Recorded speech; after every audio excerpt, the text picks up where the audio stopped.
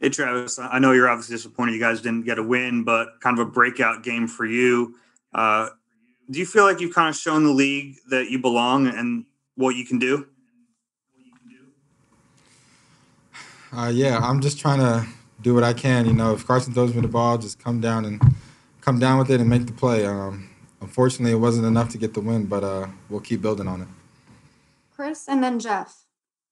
Yeah, Travis, how were you able to build that chemistry with Carson in such a short time, going back to last week and then coming into this week's game?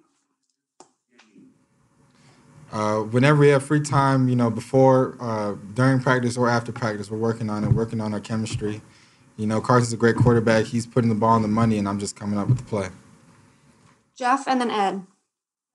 Travis, can you explain what happened on the 3rd and 5 slant that you ran? Did you think you could have had that, or did you feel like the hands were from the defender were in on you before the ball got there? No, I absolutely should have made that play. That's on me. I should have came up with that play, to continue to drive and hopefully give the team the win.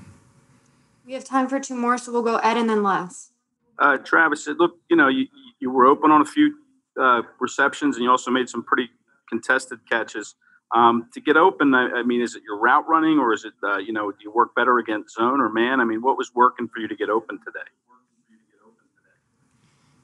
I'm just being in the right spot at the right time. Coach is calling the play, great plays, and I'm just executing.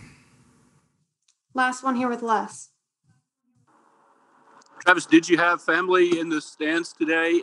You threw the ball up after that one touchdown, but you just threw it up in the air. You didn't give it to anybody or anything, so I was wondering. Yeah, that's something I regret. I probably should have kept that touchdown ball. Hopefully, my my family was there, mom, dad, and my sister. But yeah, I probably should have saved that ball and gave it to him.